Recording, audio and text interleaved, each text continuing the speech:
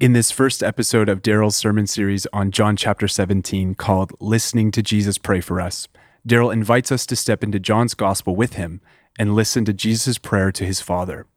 With the cross on the horizon, Jesus pours out his heart in the presence of his disciples, giving us a window into what he prays for us. This was the central request of the disciples, and here, in the intimacy of this moment, we too get to say, Jesus, teach us to pray. Here's Daryl on Jesus' response. It happens nearly every week. At one point or another, I begin to feel overwhelmed. In the face of all the change in the world, in the city, and the church, in my family's life, I feel overwhelmed and then disoriented and even afraid. Anyone identify? Lord, I'm trying to keep up, but it is all too much. I'm losing my balance. I'm going to go down. Anyone identify with the feelings? It is then that I need to go to a place where I can regain perspective and thereby equilibrium. And the place to which I go the most is the 17th chapter of the Gospel according to John. Oh, I go to other places too, like Starbucks, or the gym, or to the Psalms. Where would I be without the Psalms? Like the one I read this morning, Psalm 46. God is our refuge and strength, a very present help in trouble. Therefore we will not fear, though the earth should change, though the mountains slip into the heart of the sea. Be still and know that I am God. I will be exalted among the nations. I will be exalted in the earth. Or sometimes I go to the 8th chapter of Paul's letter to the Romans. That great chapter that begins with no condemnation, ends with no separation, and in the middle speaks of God working all things for the good.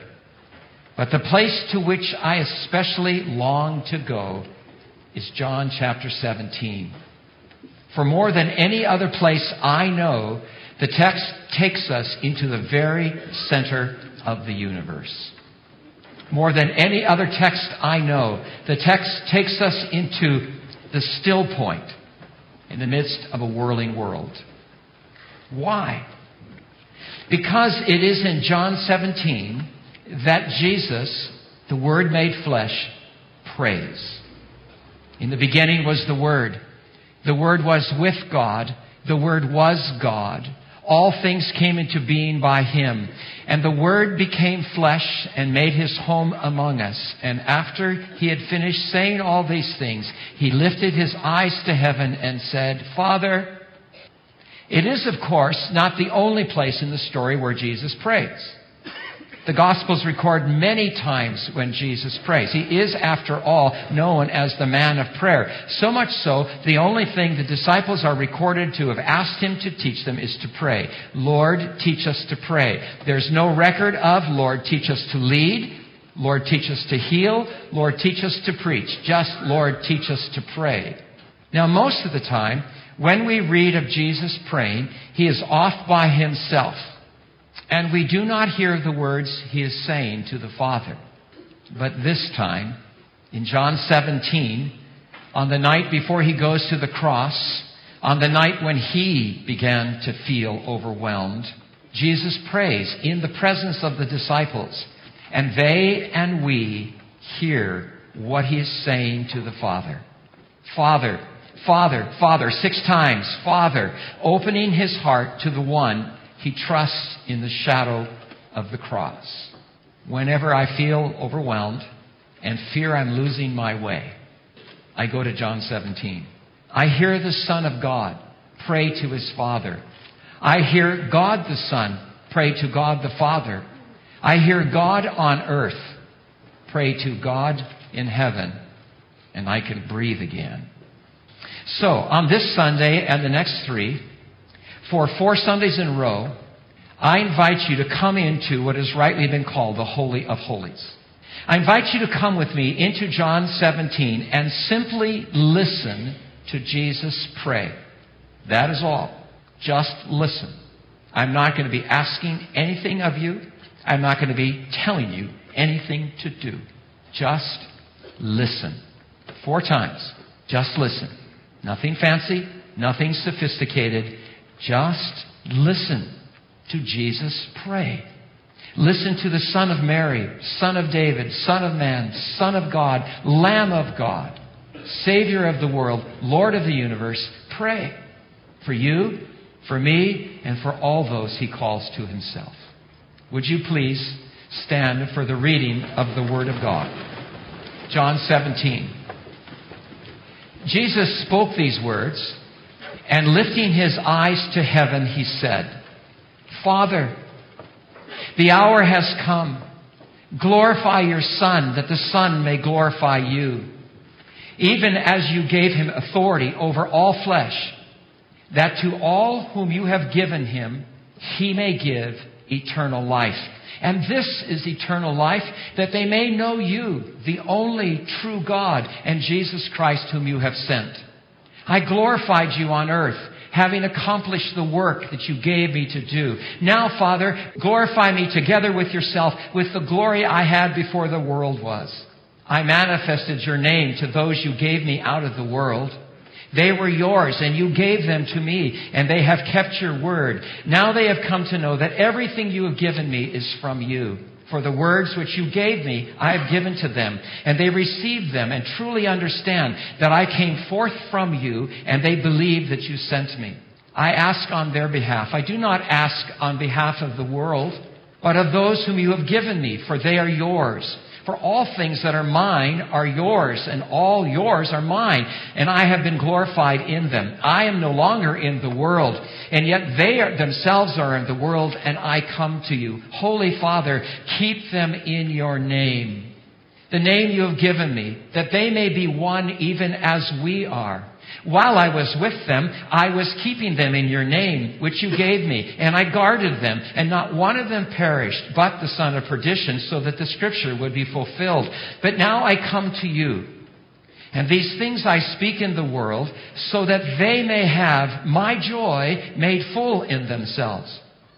I have given them your word. The world has hated them, because they are not of the world, as I am not of the world.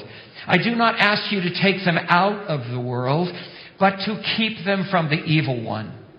They are not of the world, as I am not of the world. Sanctify them in the truth. Your word is truth. As you have sent me into the world, I have also sent them into the world. For their sakes I sanctify myself, that they themselves may also be sanctified in truth. I do not ask on behalf of these alone, but for those also who believe in me through their word, that they may all be one, even as you, Father, are in me and I in you, that they may be in us, so that the world will know that you sent me. The glory which you have given me, I have given to them, that they may be one, just as we are one, I in them, you in me, that they may be perfected in unity, so that the world may know that you sent me and love them even as you have loved me. Father, I desire that they also, whom you have given me, be with me where I am, so that they may see my glory which you have given me. For you loved me before the foundation of the world.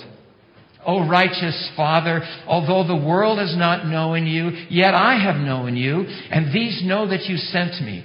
And I have made your name known to them, and will make it known, so that the love with which you have loved me may be in them, and I in them. The word of the Lord. You may be seated.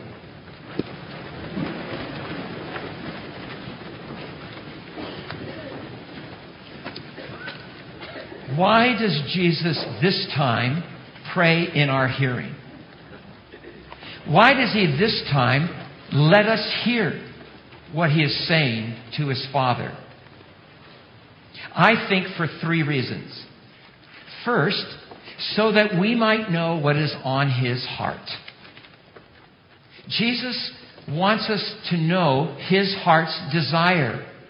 Earlier that night He called the disciples friends. I no longer call you servants, for the servant does not know what his master is doing, but I've called you friends, For all things that I've heard from my Father, I've made known to you. Friendship is all about sharing the most intimate thoughts of the mind and desires of the heart. Jesus has shared all that the Father has shared with him. The most intimate thoughts of the Father's mind and the most intimate desires of the Father's heart. And now, in the growing shadow of the cross, Jesus shares with his Father, in the hearing of his disciples, the most intimate thoughts of his mind and the most intimate desires of his heart. Jesus really wants us to know his heart's desire. Second, Jesus prays in the disciples' hearing so that we might know what he will be praying when he ascends to the throne. He prays in our hearing on earth in AD 33 so that we might know what he'll be praying in heaven in 2015.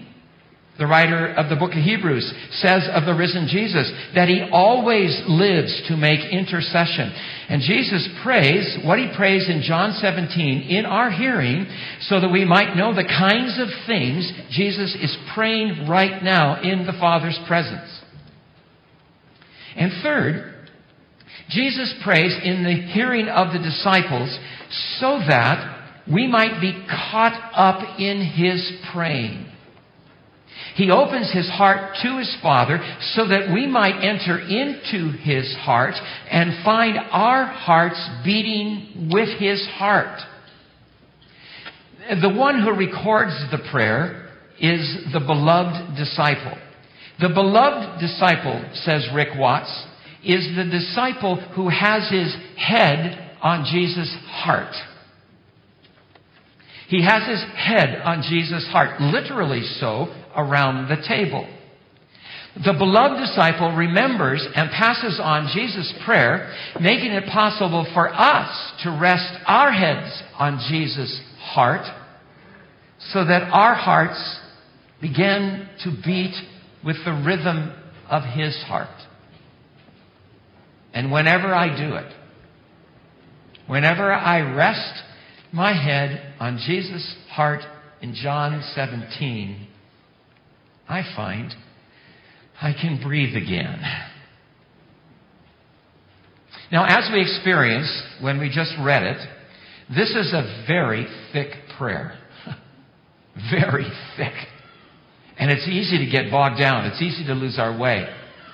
A few years ago, I found that the best way to get inside this thick prayer so that it gets under my thick skin, so to speak, is to ask, what does Jesus want?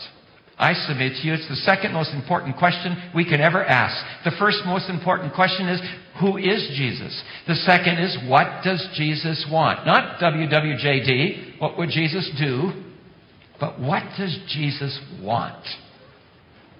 3 times in the prayer, he actually uses the verb ask. Verse 9, 15, and 20. Verse 9, I ask on their behalf. Verse 15, I do not ask you to take them out of the world.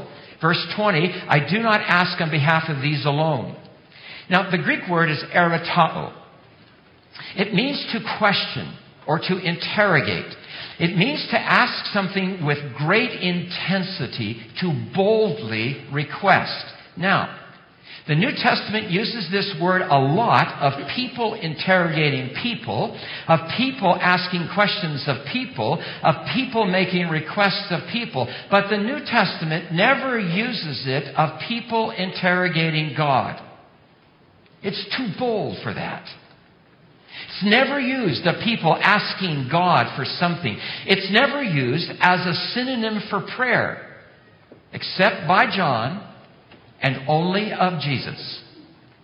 The only one who ever eritaos God is Jesus. Father, I eritao. The only person who can use this verb is now speaking to his Father. He's the only person who is on the same level of the Father. He's the only person who has the right to ask so boldly. 3 times, I ask. Each time with intensity and boldness, asking the Father to do what only the Father can do. So, read John 17 asking, what does Jesus want? Simply stand in this space shaped by John 17 and ask, what does Jesus want? What does Jesus want for us? Not what does Jesus want from us. There is no from us in the text, which is why I'm drawn to it when I am so overwhelmed. Jesus is asking the Father to act. He's not asking us to act. Not here anyway. He is not asking anything from us. He's not asking us to do anything. And I love going to that place. Verse 24. Father, I want. Or, Father, I desire. Although Jesus only uses this verb once in the prayer, I think it captures the spirit of his praying. I desire. Fellow is the Greek word. It connotes strong determination. It connotes emotional engagement. It connotes intense fervor. Father, I desire. Father, this is my deepest desire. Father, this is my heart's desire. So, read John 17 asking, what does Jesus desire? Oh my. Verse 1. Having spoken these things, meaning Jesus has now finished his teaching ministry. Having spoken these things, the things recorded previously in the Gospel of John, Jesus, lifting his eyes to heaven, said, Father, the hour has come. The hour. Trace Jesus' use of this word hour through the rest of John, and we discover that it is the hour of revelation. It is the moment that Jesus decisively reveals who he is and therefore who the Father is. My hour has not yet come, he said to his mother at the wedding in Cana. My hour has not yet come, he said to his brothers who were wanting him to go up to the Feast of Tabernacles. Now, you trace this word hour, continue tracing the word hour through the rest of the Gospel of John, and you also discover it's the hour of being seized by violent men who want to destroy Jesus. Later on at the Feast of Tabernacles, John says, they were seeking to seize him. No one laid their hands on him because his hour had not yet come. These words he spoke in the treasury as he taught in the temple. No one seized him because his hour had not yet come. Somehow these two things go together. The great moment of revelation and the moment when he is violently seized. Which means Jesus is now praying in the valley of the shadow of death. In the face of death, our ultimate concerns begin to dominate, don't they? In the face of death, they begin to rise to the surface. We are now going to hear the deepest desire of the heart of Jesus Christ. Ready? Listen. Verse 1. Father, the hour has come. Glorify your Son, that the Son may glorify you. There it is. In the opening line. The most fundamental longing of Jesus' heart. Father, glorify your Son, that the Son may glorify you. Verse 4. I glorified you on earth, having accomplished the work that you gave me to do. Now glorify me together with yourself, Father, with the glory I had with you before the world was. Verse 24. Father, I desire that those you have given me be with me where I am, in order that they may behold my glory which you have given me. It's the driving force of Jesus' life. It is the deep, deep drumbeat of Jesus being. Glory and glorified. Now, we have met these terms over the past few months as we have been living in the Gospel of John. Let me take a moment and review what we have learned. Doxa is the Greek word, comes into the English language in words like doxology, which simply mean a word of glory. Kavod is the Hebrew word, which I do not think comes into any English word except the name ikkavod, which means where is the glory. Both doxa and kavod have the nuance of luminosity, shining forth. So, in the Christmas story, the glory of the Lord shone around them. Both doxa and kavod have the nuance of weightiness. The basic meaning of kavod is something weighty, the heaviness of a thing or a person. When the temple Solomon built was dedicated, it was filled with glory. The space was heavy, weighty. There was a divine gravitas. So you have luminosity and weightiness. And both doxa and glory have the nuance of essence. The doxa of a thing or a person is its or their essence. The kavod of a thing or a person is its or their essence. So, Moses prays, "Show me your glory." It's the boldest prayer prayed before John 17. Show me your glory. It is a prayer that God reveal the divine essence, that God reveal what it is that makes God be God, which is why when the Hebrew Bible is translated into Greek, it renders Moses' prayer, "Show me yourself. Show me your glory. Show me yourself. Pull back that curtain that shields your essence and show me who and what you are." Glory. Glorify. The verb means to honor, and it means to manifest. Honor the essence and manifest the essence. Father, the hour has come. Glorify me that I may glorify you. It is the deepest desire of Jesus' heart.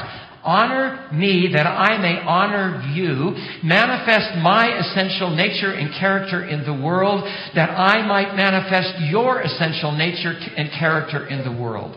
As I've said before, we will not understand Jesus. We will not understand the call to discipleship. We will not understand the call to ministry unless we get this. In fact, I'll submit to you, we will not understand the purpose of creation. We will not understand the meaning of history unless we get this. Jesus the Son lives and dies to honor His Father. Jesus lives and dies to manifest the glory of His Father, to manifest who the Father is and what the Father is like. And the Father has the same desire for His Son, to honor and manifest who His Son truly is. Verse 4. I glorified you on earth, having accomplished the work you gave me to do. I glorified you on earth. Jesus is saying that in every deed He did, in every word He spoke, He was glorifying His Father. He was honoring and manifesting the very essence of the luminous, weighty God. Now, John the Apostle makes this clear in the way he has put together his whole gospel, as we have seen over the past 5 months. In the first half of his work, in chapters 2 through 11, John gathers together a number of selected events in the life and ministry of Jesus. He calls them signs. He then brackets all of these by the word glory. In chapter 2, after Jesus' first great sign, turning water into wine, John says, "And so Jesus manifested His glory." And then in chapter 11, just before Jesus' last great sign, the raising of Lazarus, Jesus says, "Did I not say to you that if you believe, you would see the glory of God? I have glorified you on earth." I think it is the lens through which we are to read the story of Jesus' life and ministry. At a wedding, Jesus turns water into wine. Yes, He is meeting human need. But at a more fundamental level, He is acting to manifest the essence of the living God. He turns water into wine to glorify His Father. He cleanses the temple to make it a place for worship. Yes, He is meeting real human need. But at another level, a more profound level, He is acting to manifest the essence of the living God. The Son is glorifying His Father. In Samaria, He reaches out to an ostracized woman and offers her living water. Yes, He is meeting real human need, but at a deeper level, He is acting to manifest the essence of the living God. In reaching out to the Samaritan woman, the Son is glorifying His Father. Jesus heals a man who'd been lame for 38 years. Again, he is responding to human need. But at a more profound level, he is manifesting the essence of the living God. Jesus heals the lame to glorify his Father. Jesus is teaching by the shore of the Sea of Galilee. People are hungry, 5,000 of them. He takes 5 loaves of bread and 2 fish, and with them he feeds the 5,000, and there are a number of leftovers. Yes, Jesus is responding to real human need, but he's acting to manifest the essence of the glorious God. In feeding the hungry, the Son is honoring his Father. Please, Lord, do this for the people of Nepal. Later, during the Feast of Tabernacles, some Pharisees barge in on a man and woman who are not married to each other having sex. They grab the woman and take her out into the courtyard and stand her before Jesus. They say, in our law, it says that such a woman should be stoned to death. What do you say, Jesus? Jesus says, whoever is without sin, throw the first stone. John says they all begin to leave, beginning with the oldest, because the oldest know their sin, and the oldest know most. They don't have a right to throw a stone. Jesus is left with this woman all alone. He says to her, where did they go? Does no one condemn you? She says, no one, Lord. He says to her, neither do I condemn you. Go your way. That is the Son glorifying his Father.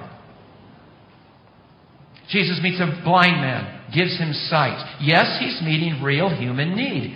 But at a more profound level, he is moving to manifest the essence of the living God. In giving sight to the blind, the Son is glorifying his Father. In Bethany, which is about 3.5 kilometers over the hill from Jerusalem, Lazarus has died. He's been in the tomb 4 days. Lazarus' sisters are weeping. Jesus is deeply moved by their grief. Jesus' chest heaves with sorrow. He is manifesting the essence of the glorious God.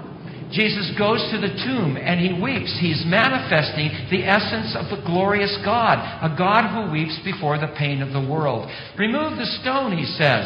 Lord, says Mary, by this time there's going to be a stench. He's been there 4 days.